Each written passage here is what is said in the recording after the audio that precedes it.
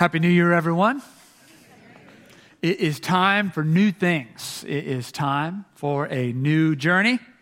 And for those of us who are, if you're new to our church family, we want to welcome you and say that we are excited because we know from experience the things that God is going to bring into your life and into our lives in this new year.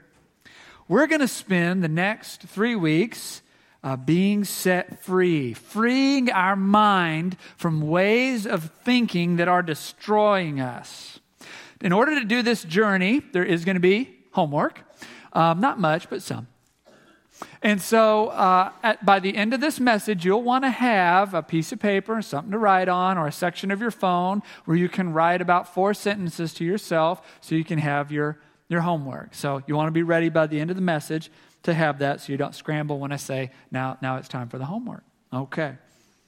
Because this morning we're going to talk about money.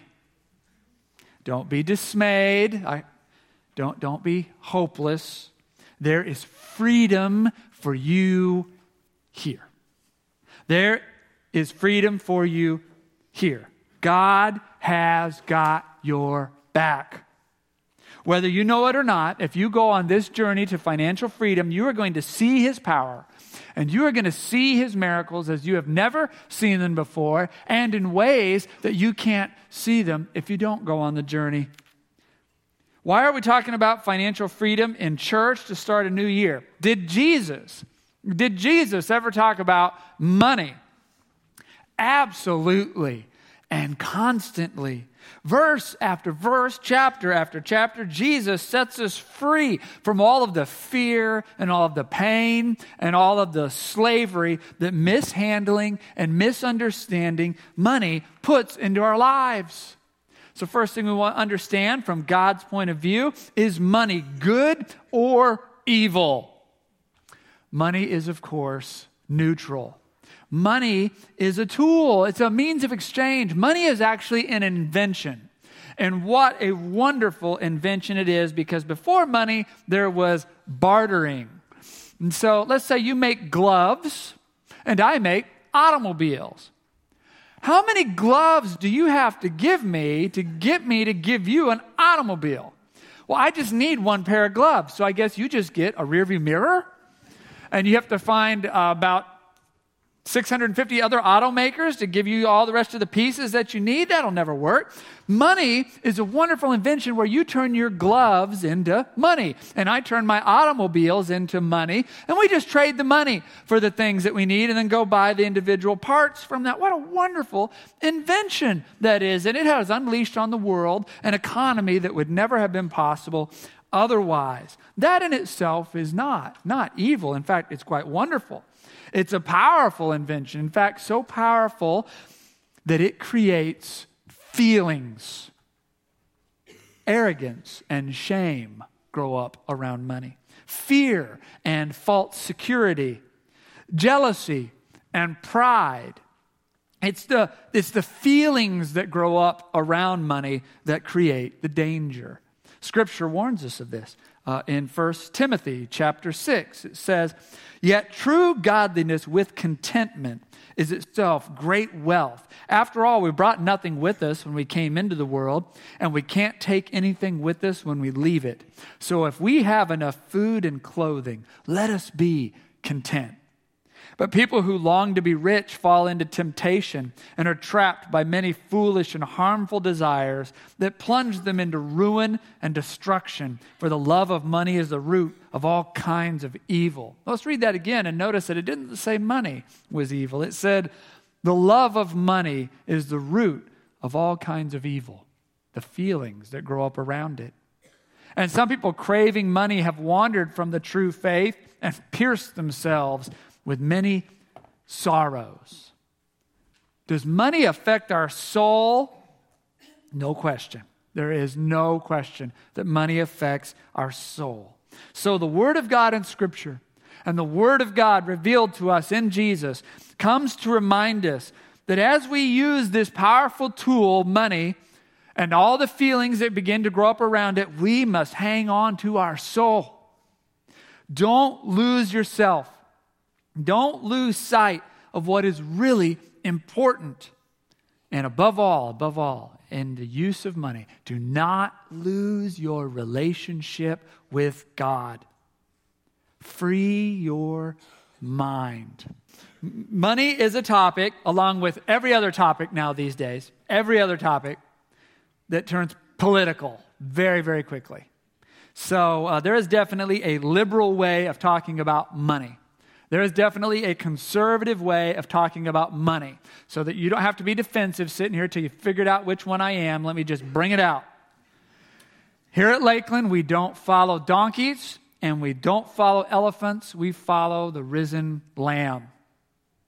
We are followers of Jesus here. We don't toe a Democratic line on money. We don't toe a Republican line on money. We are followers of Jesus Christ. And we come to hear what these scriptures say about these topics and do that. So vote for who you feel like you need to vote for. Do what you need to do out there. But when we come here, we come to learn the ways of Christ Jesus about this. So here at Lakeland Community, we don't demonize money. We don't demonize the rich. We don't give the poor a free walk to sainthood. We also don't worship money. We also don't applaud every form of wealth and consumption as a sign of God's blessing. We don't blame the poor for their own plight, or what would be even worse, we don't just ignore the poor. We follow the inspired words of Scripture and the way of Jesus when it comes to money and thinking about the wealthy and thinking about the poor. And there's lots of scriptures about that. But our journey this morning will just begin in Proverbs 22, verse 2. The rich and the poor have this in common: the Lord made them both. So we take not a conservative bent on this topic, not a liberal bent on this topic. We take a radical third way that outside of this sanctuary you might not ever get to hear about again, where we seek biblical wisdom for understanding what money is and how to use it to honor the God who has given us life and every good gift. Hopefully that disarms some of your fears and cautions. We also don't traffic in guilt here. For some of us, coming to church and talking about money absolutely gives us the creeps. We just know that by the end of the message, we're going to feel guilty. We just know by the end of the message, we're going to feel put down. And that after we hear this sermon, every time we go out and try to buy something for ourselves, that we're going to wish instead we'd given the money to orphans or tornado victims or starving babies in Africa. That's not what this is going to be about. Jesus did not come to chain us to guilt all day long. He came to set us free from ways of thinking that put our minds into prison.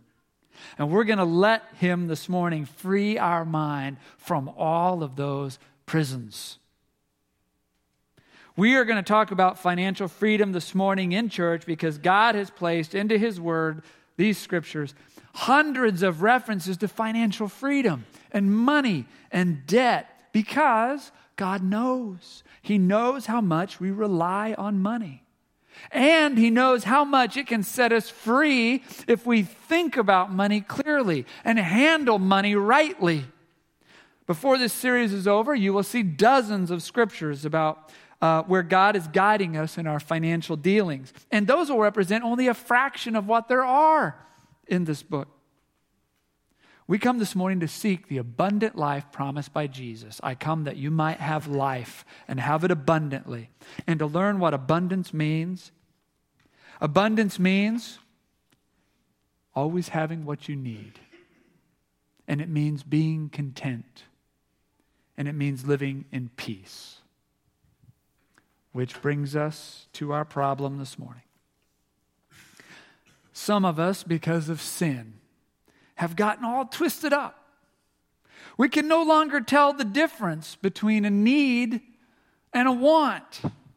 And we want so many things that we think are needs, then we can never be content. And we're discontent so often, always planning, always imagining the worst, living in fear, that then we can never live at peace. The average American household this morning owes over $15,000 on credit cards. Due to compounding interest, it's growing at a rate of $6 a day for each household.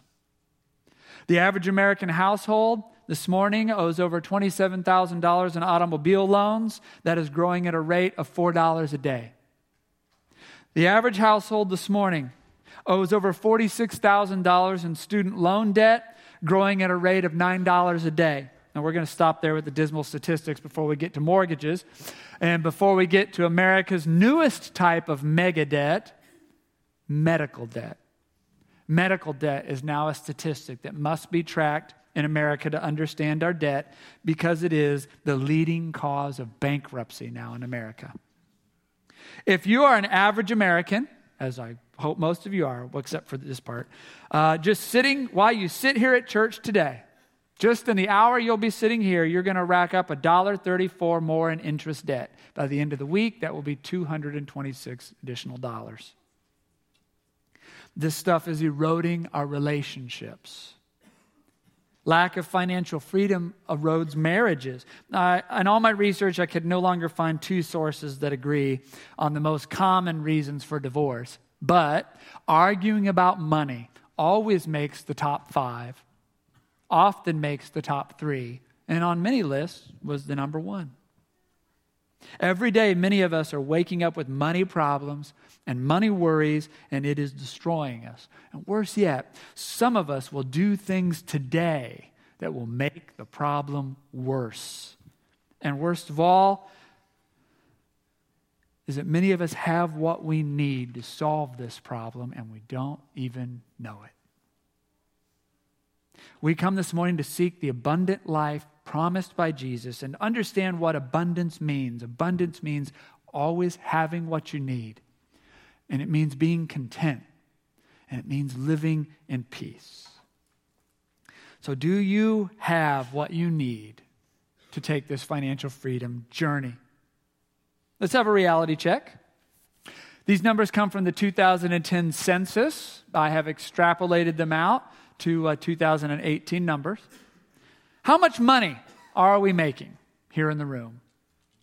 If you live in Lee Summit in 2018, your average household income is probably $81,000. If you live in Blue Springs, $67,000. Pleasant Hill, $61,000. Raytown, $52,000. Greenwood, $75,000. Pastor Dan's going to have to stop making all of his Greenwood jokes. They're now the number 2 income earners in eastern Jackson County. Average income in the household in the United States, $56,000 a year. Average savings account in America. Here, how much do we have in our average savings account? $5,200. People in our community probably have $5,400 in savings. The savings has become insignificant in America until your income reaches $160,000 a year, at which point it jumps immediately and straight from $5,000 to $50,000. That's how savings works right now. Why are we doing this? Because we need to know and we need to be honest. We can't be having rose-colored glasses and making generalizations that don't fit everyone.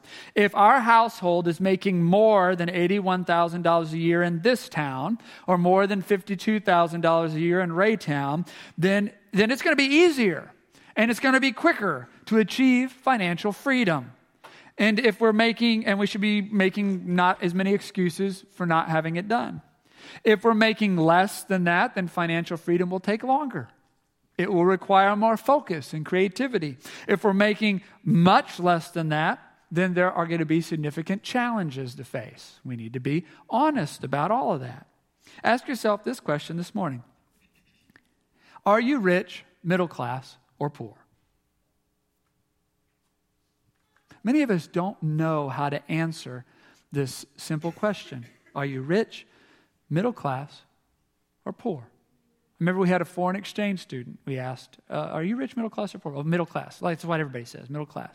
And then she described to us how a chauffeur took her to school every morning, took her home to her walled compound where her family lived. Like, oh, middle class in Peru's looking pretty good.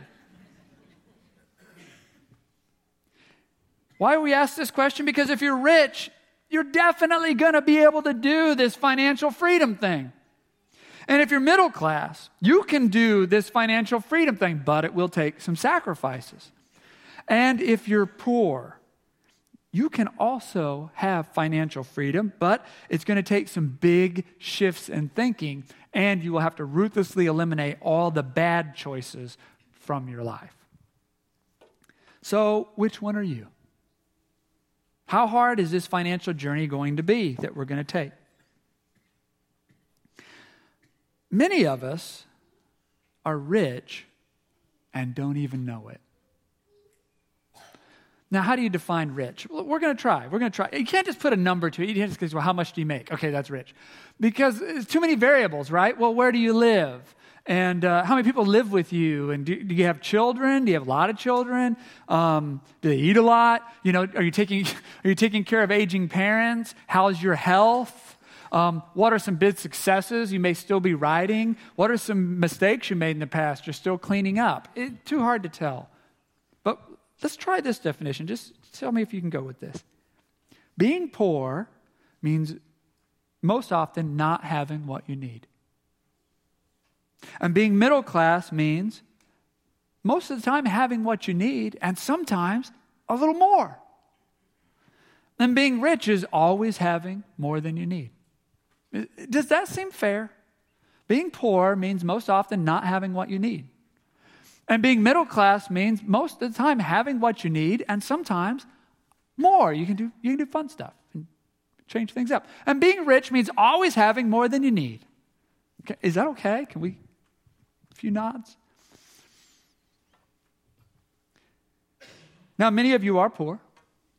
Many of you are middle class. You have less than you need, or you have just what you need most of the time, sometimes a little more. But how many of you are rich? How many of you almost always have more than you need? Americans hate answering this question, but some of you are just that type of person. You don't care. You say anything. So how many people will admit to it by show of hands? How many of you are rich? Most of the time, you have more than you need. Okay, well, quite a few rich people here. I want to describe how rich people live, because a lot of you who aren't rich, you're not going to believe this. What it's like to pretty much all the time have, almost all the time, have more than you need. Crazy stuff starts happening when most of the time you have more than you need. Let me just share with you a few stories. When you're rich, you go to the grocery store to buy food. And when you get home, before you can put the new food into the fridge, you have to drag a trash can over to it and throw away all the old food you bought 2 weeks ago but didn't eat.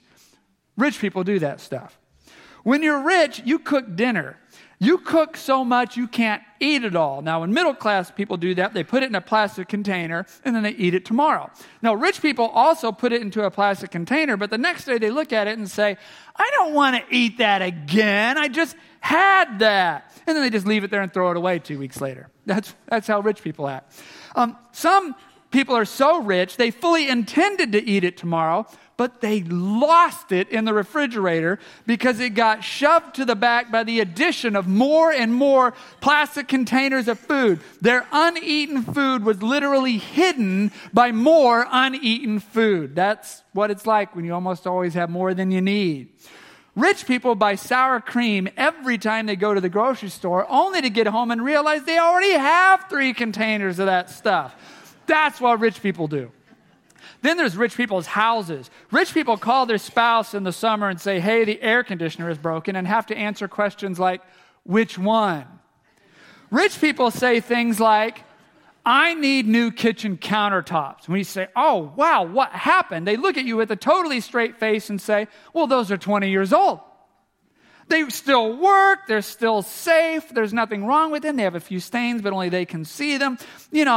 The color's just outdated and they want some new ones. That's the kind of stuff you can do when you have more than you need. You tear out perfectly good counters and cabinet tops and replace them with new ones because you're bored.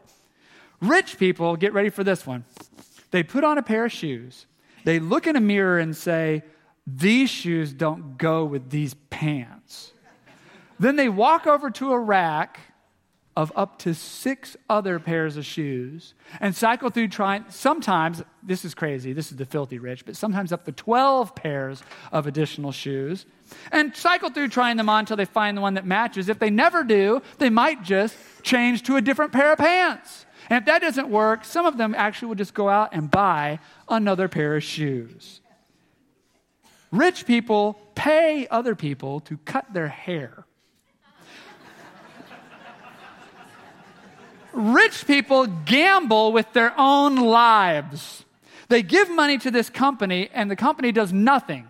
They just pay this company money every month to sit there and do nothing, unless the rich person dies. Then the gambling company sends the rich person's family a bunch more money than they paid in, for winning the bet. But if the rich person lives, the company gets to keep all that money just for playing for 40 years. They call it life insurance. It's something rich people do. Rich people have 3 televisions. Rich people have a car for every person in the house who can drive, and they play that same gambling game. They have a gambling game version just for the cars. And between making a delicious sandwich at home for 50 cents and buying an extremely mediocre sandwich at a drive-through window for $7, rich people choose the mediocre sandwich several times a week. And when you ask a rich person, why would you buy a $7 mediocre sandwich instead of making a 50-cent sandwich at home? They will tell you they had no choice. They don't have time to make a 50-cent sandwich at home because they have to rush their kids to baseball and basketball and soccer and dance and theater and swimming and horseback riding. And you don't want to know what rich people are paying for those activities that kids used to play in the empty lot down the street for free. That's how people who have more than they need live. That's what it's like, a little peek behind the curtain, to be rich. Now, before we move on, just one more question by show of hands. How many people here are rich?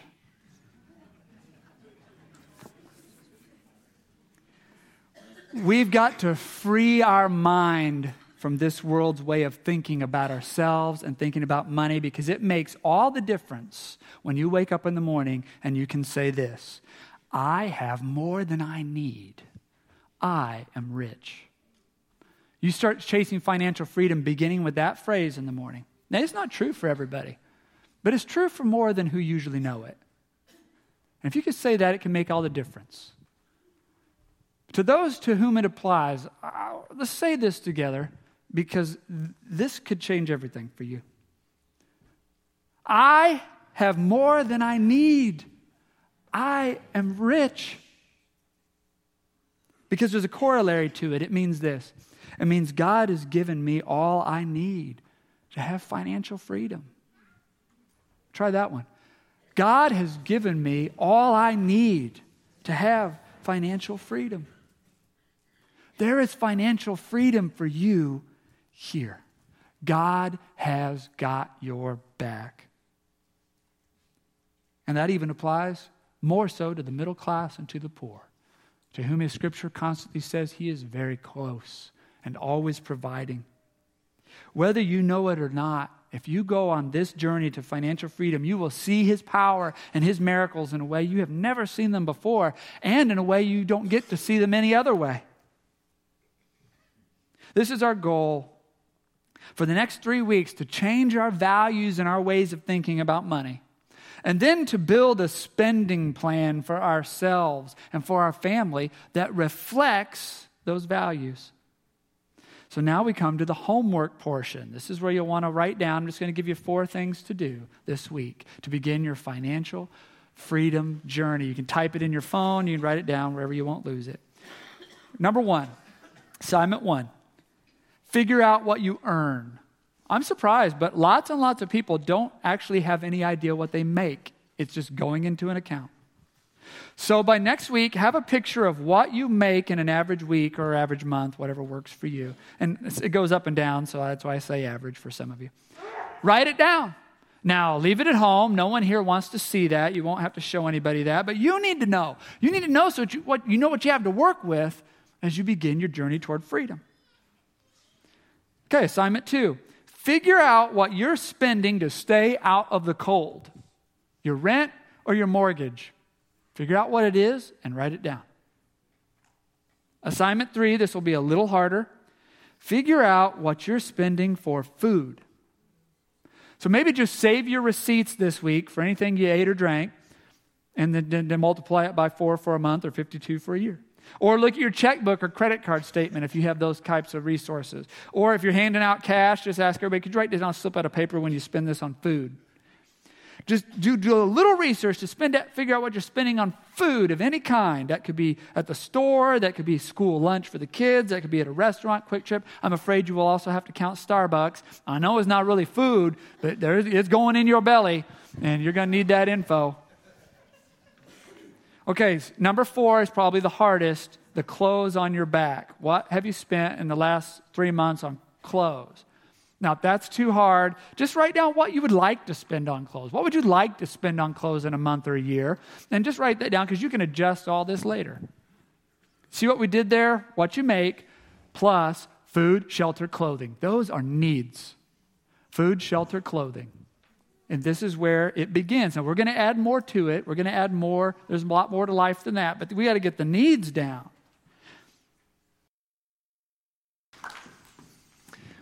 Now, at this moment, you got this homework assignment. What do you make? Food, clothing, and shelter. It would be normal. It would be very normal. I'd be surprised if this weren't the case. Very normal for only one person in a marriage to actually want to do this homework. And the other person to want nothing to do with it. Like, here it comes. This is the bad thing about to happen. That'd be normal. For this week, that's really all you need. You just need one person willing to quietly, figure out what you make and do the food, clothing, shelter thing. You can't do it just one person forever, but you can do this first week. Because next week, I want to talk about peace in marriage. I want to talk about aligning our hearts. Now, one caveat, 40% of the households in this community are run by single people. So next week I would not take the week off. Next week is about knowing your own heart and what you're up against within yourself. But this is one of those moments, a lot of single people consider being single to be a drag. But let's celebrate this one thing, that if you want to take a financial freedom journey this morning, you just get to do it. You don't have to consult anybody else. You can go home, do your homework. Nobody's dragging their feet. This is one of those moments. Go ahead and celebrate. You don't have dead weight to drag around. Because these married folks, they're the opposite. If they want to take a financial freedom journey and their spouse does not, DOA. It's not going to happen.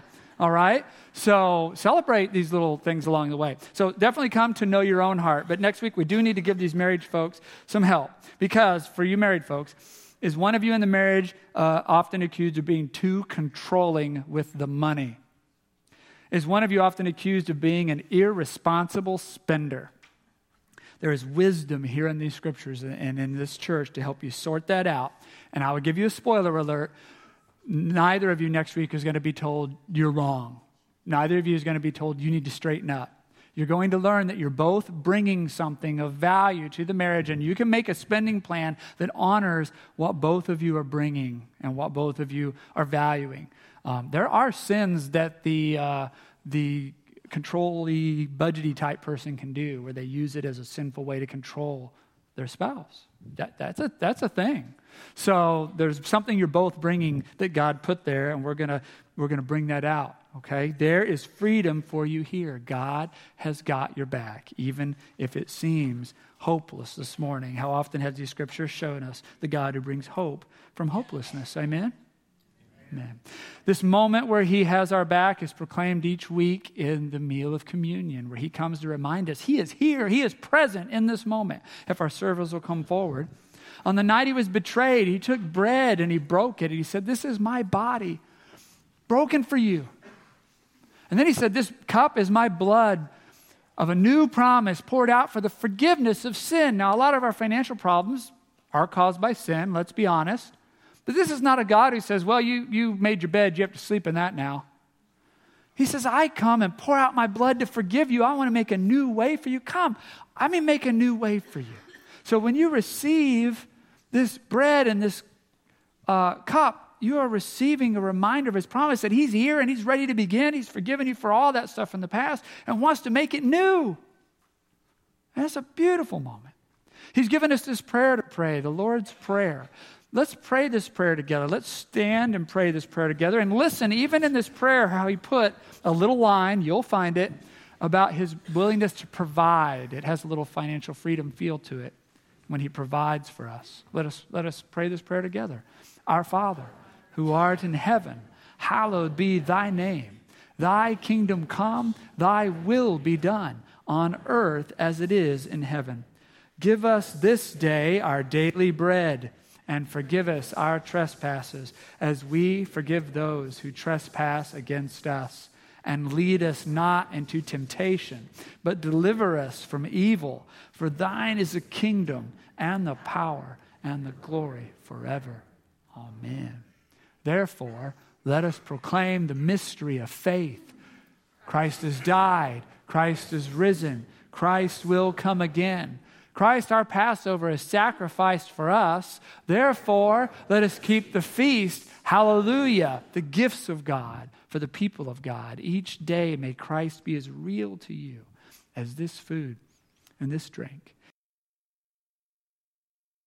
Glory to God, whose power working in us can do infinitely more than we could ask or imagine.